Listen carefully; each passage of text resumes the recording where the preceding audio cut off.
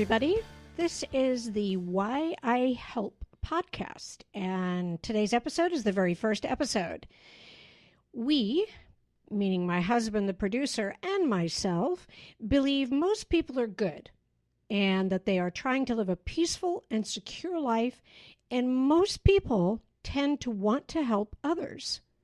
It's really only a small minority, a very small percentage that makes trouble. And unfortunately, it's that small percentage that garners all the regular media channels. So we are going to offer a platform for people who are helping others. And there are a much higher percentage of people out there helping and doing good things than there are people doing bad things. So this is the Why I Help podcast. We are going to be interviewing CEOs and heads of organizations, and we will get their story as to why they started their company or their activity and what it is that motivates them on a daily basis to help others. So today we have an interview with a gentleman named Shain, and Sim is the CEO of Paraflight Emergency Medical Services. He's a national registered paramedic who started his EMS career in March of 1993. And he has a very interesting activity that he does to help others, and I don't really want to tell you any more about it. So without further ado, let's talk to Shain. Shain, I'm super excited to hear your story. You are on our inaugural podcast, and that's super exciting. Thank you so much. I'm so excited to be here. Very cool. So give our listeners some idea of your background, where you grew up, what your interests were, and that'll kind of help segue into what you're doing now. Absolutely. So I grew up in what was then a small town, and now it's become a city. It's a town called Lakewood, New Jersey. It's it depends who you ask, but it's either in Central or in South Jersey, but it's right near the Jersey Shore. So that's where I grew up. I went to school here through elementary school. Once I went into high school, I went out of state to Ohio.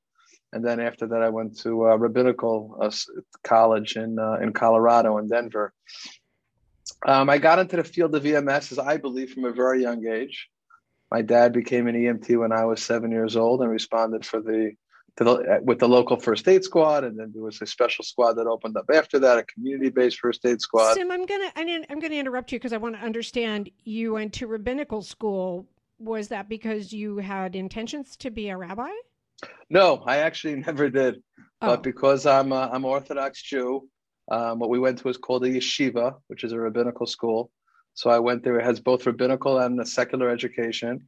So I went to high school, and then afterwards I went to a Talmudic Law college at post-high school, and that's where I ended up. Okay. Sorry to interrupt you, but I just I wasn't sure about that. Okay, so you were talking about how you became involved in EMS. Right. So my dad was an EMT when I was 7 years old, 1979, 1980, and he stayed with that squad for a bit, and I used to watch as he would leave our home and leave his business and really leave everything. When it came time to save a life, nothing else mattered but doing what he could to save a life. And I said, at that point, that's what I want to do when I grow up. Wow. That's huge. I like that. Do you know, this is all about help, and how much more can you help somebody than to save a life? Okay. Go ahead. So then we, life moved forward. And in 1993, I decided now is the time. Now is the time that I want to go into that field of EMS that I've been dreaming of since I was 7 years old. And I picked up the phone. There were no smartphones then. I picked up the phone and I called information for 2 local first aid squads in the area. And I said, whoever calls it, right? There was no Google. And I said, whoever calls me back first, that's where I'm going to go. And this place called Howell First Aid Squad, where I started my career, it's a town next to me. So I live in a town called Lakewood. I left a message on the voicemail, and a friend of mine, who became a friend of mine, Dave DiMatteo, called me about 10 minutes after that and said, when can you come down for your interview? So I said, well, that depends on how far away your organization is from where I live. He said, it's about 7 minutes. I said, I'll be there in 10. So 10 minutes later, I'm sitting for my interview. 10 minutes after that, they accepted me. The next day, I applied to the EMT course. And in May of 1993, I became an EMT. So I stayed with that squad. I was a life member in Howell First Aid. And then in 1996, I joined what's called Hatzolah Emergency Medical Services. Hatzolah is probably the largest volunteer EMS organization in the world at this point. It started in New York City in 1967. It started in my town in 1981. My dad was one of the founding members. And I got to join there in 1996. I'm still an active member to this day. And I became a paramedic, started my course in 2005. I graduated in 2007. And we started our own paramedic program in 2008, still the only volunteer paramedic program in the state of New Jersey. And then, of course, I got to meet some very special people in my life. And that's where my career, what we call a career, although most of it is charity, took a very, very interesting turn. As you know, shortly after, yeah, sure. Sorry to interrupt again, but what's the difference between an EMS and or an EMT and paramedic? What's the difference there, or is there one? Well, probably a couple thousand hours of training. So the EMT is about 100. When I started, it was probably about 120 hours. Now it might be up to 160 hours. Once you graduate, once you take the EMT class, so the class itself is about, and training was about 18 months or so. I know classroom went for about 6 or 7 months, and then afterwards you had to do a minimum of 700 hours of rotations, both on paramedic trucks and in hospitals. It's extensive training that allows us to basically bring the emergency room to the patient. Right. So you don't do like full-on doctor training? Well, correct. We don't do doctor training, but we are the pre-hospital providers that stabilize and treat those patients until we can bring them to the emergency room. A lot of what we do actually is under doctor's orders. So once we start stabilizing and treating a patient, we will call the physicians for further medical control, and then we'll transfer to the appropriate medical facility. That's what I do primarily in a volunteer capacity. Okay. And so then you do way more training, and then you become an actual paramedic. Correct. So in 2003, we had the unfortunate incident of having a gentleman who passed away. He literally passed away in our arms. He was in what was called congestive heart failure, and paramedics weren't available. There was only X number of paramedics to cover a system. And it was really sad. He literally passed away. He went into respiratory arrest, followed by cardiac arrest, and he passed away. And at that point, we said, we're going to do whatever we can to open our own paramedic program to make sure that everybody who needs advanced life support is going to be able to get it. Wow. And we started our course in 2005, and I graduated and certified in 2007. Wow. That's sad. That would be horrible to experience something like that, right. But you turned it into something phenomenal. Okay, so go on with your story. I'll be quiet now. Okay, excellent. So in 2001, everybody remembers September 11th, the day that changed the world. You know, I lived in New Jersey, and I actually went to Ground Zero. I came there a bit later on in the day. You know, we lived in central New Jersey. Our squad had 3 ambulances at that point. And we called up the New York division of Hatzolah, which is the Hebrew word for the term rescue. And we called them up, and we understood that all their ambulances from all 5 boroughs in New York City were heading to Ground Zero. And we said, what can we do to help? And they said, we need ambulances to cover the territories that are being shortchanged because all the ambulances are going into the city. So we sent 2 ambulances into Brooklyn, one to cover the Borough Park section, one to cover Flatbush. And I myself went in as well. And who was a member of the Flatbush Hatzolah division as well at that point, jumped onto a Flatbush Hatzolah ambulance, and I made my way into Ground Zero. Now, I spent only about maybe 12 hours there. Most of the work we were doing was just treating police officers and other personnel who got injured or who had inhaled a lot of what was floating around Ground Zero, and then which was basically everything, because everything was pulverized to a particle small enough that you could breathe. So yeah, correct. And you really couldn't breathe. It was very, very difficult. Even when we got there, I must have shown up 3 hours after the tower collapsed. And I can still remember vividly how gray and how dark it was then. It's impossible. It's impossible to describe. And I assure you that pictures don't do it justice. Yeah. But what happened was, soon after that, there was a gentleman who ended up becoming one of my closest friends. And his name was Steve ZAKA, who owned at some point the largest ambulance company in New York State. And he created a team of people because the world was in chaos. Nobody really knew what was going on, and Israel was at war, and there was so many things going on. And Steve created a team of EMTs and paramedics who would travel and train in Israel with the Israeli Red Cross. That in the event that they went to war, if Israel went to war, then all of their personnel, all of their paramedics and EMTs are now going to the front lines. Who's going to man all those EMS stations? So he trained us. I was on the first group of 20 that went out there. And we went out and we were there for about 2 weeks or so. We trained with them. We worked with them. We worked on shifts with them. It was really something incredible. And that's how I got to know my mentor, my leader, a gentleman named Steve ZAKA. So as I mentioned before, Steve ZAKA owned, at that point, the largest ambulance company in New York State. And Steve unfortunately lost 14 of his personnel at Ground Zero that day. And he spent the better part of 30 days sitting at Ground Zero, helping and sifting through the rubble and all. And unfortunately, in 2012, he got leukemia secondary to his exposure. But what he had done in the years between 2001 and 2012 is he had introduced me to many, many different charity opportunities, is what we call them. Steve was a philanthropist. He owned his own private jet. He had actually outfitted it, believe it or not, with a stretcher and with oxygen. And he would send as a private air ambulance, but it was his own. And he would send me and other paramedics all over the country and sometimes all over the world with patients, taking them to specialty doctors, taking them to specialty hospitals, taking kids on special trips. We've gone to the Bahamas. We've gone to South Africa. We went to Israel. Kids who just wanted to do something absolutely amazing. Sometimes before they passed away. We actually, I'll just digress for a moment. We actually took a very special girl who was terminally ill, and the doctors gave her between 2 days and 2 weeks to live. And Steve went over to her, and her name was Nechama. And I'll get back to in a moment why her name was so important.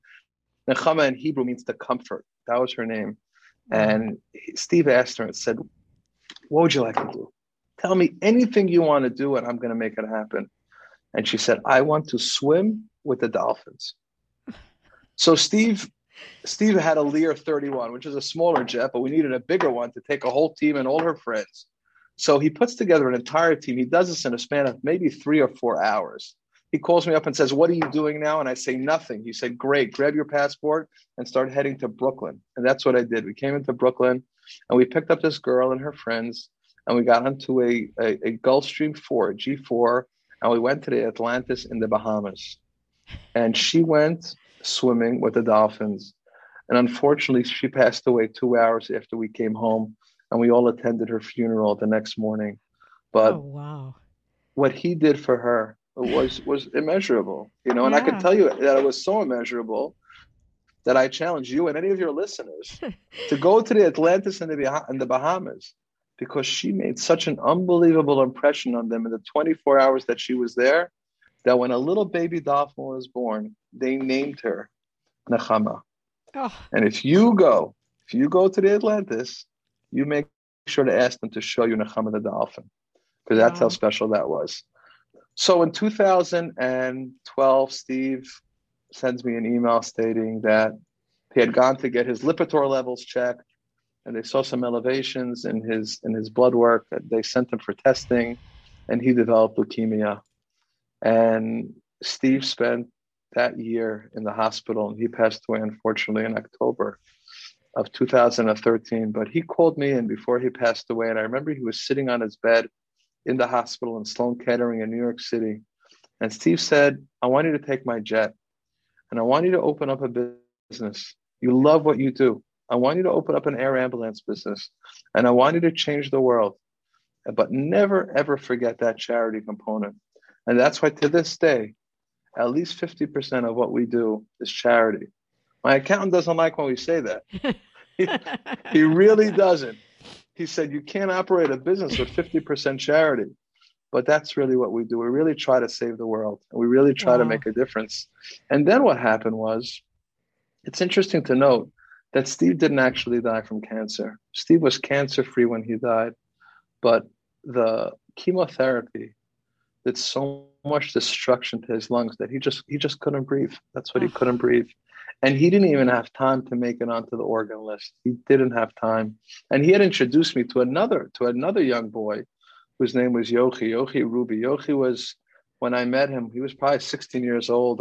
Steve had brought me into a medical camp. He had introduced me. I was there as a paramedic. To this day, I think I'm just doing my 11th year, to a camp called Camp Simcha. Have you ever heard of that?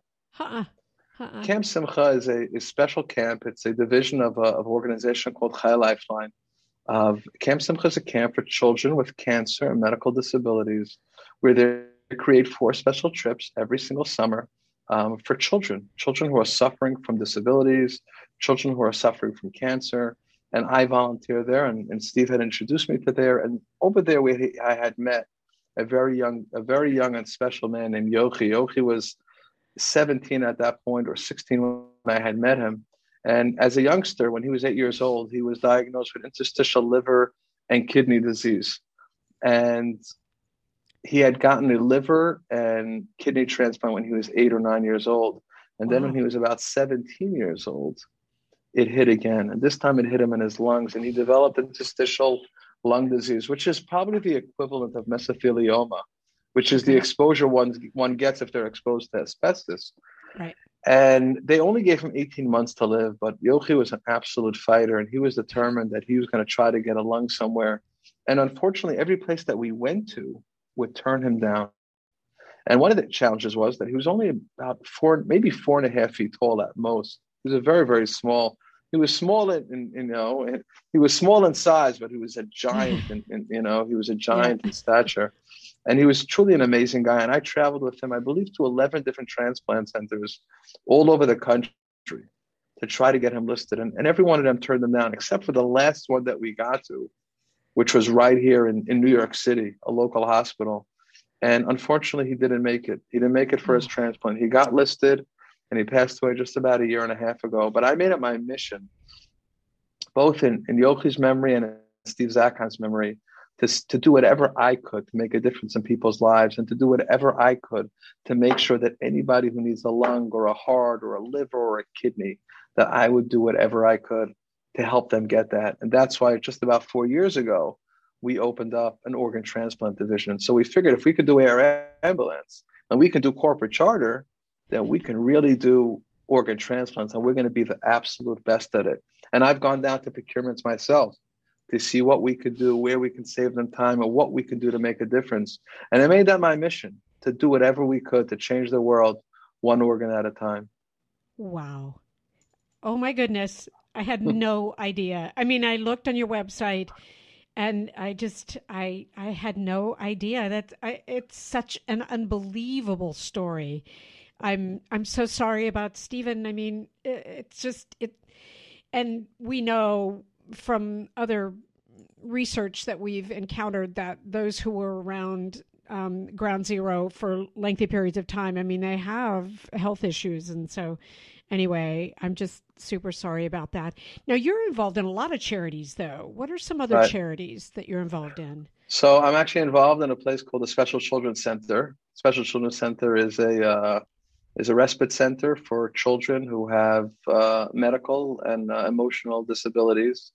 It's run by a very famous Jewish singer named Yaakov Shweki and his wife and her partner Chaya Bender. And I've had the privilege to travel with them all over the world with children and young adults with special needs, children on ventilators, children with Down syndrome, children with other medical cerebral palsy, medical disabilities. We don't, as far as we know, the sky is absolutely not the limit. We'll really go everywhere. We could do a trip to Israel every year. We actually just came back 2 weeks ago from Costa Rica. we took 9 special needs young adults to Costa Rica for 5 days, and we really go everywhere. We go with them to their concerts, we go with them on special trips. We just do anything. And as I said, we really try to do whatever we can to really make a difference in someone else's life. The world that we're in, it's short. We have no idea how long we're going to live. Steve lived until he was 59, and Yochi lived until, a day before his 25th birthday. We don't know. We're all standing on line, so we have a choice, right? We can make the best of what we have, and we can really try to make a difference. That's what we really have to try to do, because at the end of our days, right, at some point, we're all going to cash our chips in, right? Yep. And we don't get to take our jets with us, so we don't get to take houses, and we don't take cars. My grandfather used to always say, you can't even take a pair of socks with you. Can you imagine? Right? The only thing that we can take with us are our good deeds. That's all we can take. I've never seen a tombstone that said that they owned a private jet or that he owned 15 buildings in New York City, right? It's all about who they were and what kind of difference they made in our world. Wow. I think it's such a great message. I think that, this is why we're doing this podcast, because I've never met you before. I've never heard your name before, but OMG with what you're doing to help other people. And you are making a huge difference in the lives of so many. And I can't thank you enough for doing that. I'm in awe. I really am. Thank you. I don't believe you me. I don't do anything too special. We just try to make a difference, and we try to just make the best of the time that we're given over here. Yep. But you do a lot of things that are very special, and I know if I were to contact some of those people you've helped, they would definitely say you've done special things. So if someone needed maybe your services or just wanted to contact you, what's the best way to find you? So we're on the web. We're all over social media. We're on LinkedIn and on Instagram and on Facebook, and our URL is paraflight.aero, paraflight.aero. We have a 24-hour dispatch center that they can always call us at 24/7 for anything from air ambulance to organ transplant to corporate charter, anything that they need. They can always pick up the phone, and we'll always answer 24/7, 365. I love that. I just love it. Sim, thank you so much for taking the time to tell your story today. I know you're super busy, but it is just so awe-inspiring, and I can't thank you enough. It was my absolute pleasure. Thank you so much for having me today, and I wish you guys all an amazing, amazing week. Thank you. Hope you enjoyed our first podcast. I thought that story was quite amazing. We'll be back again with another interview of Why I Help.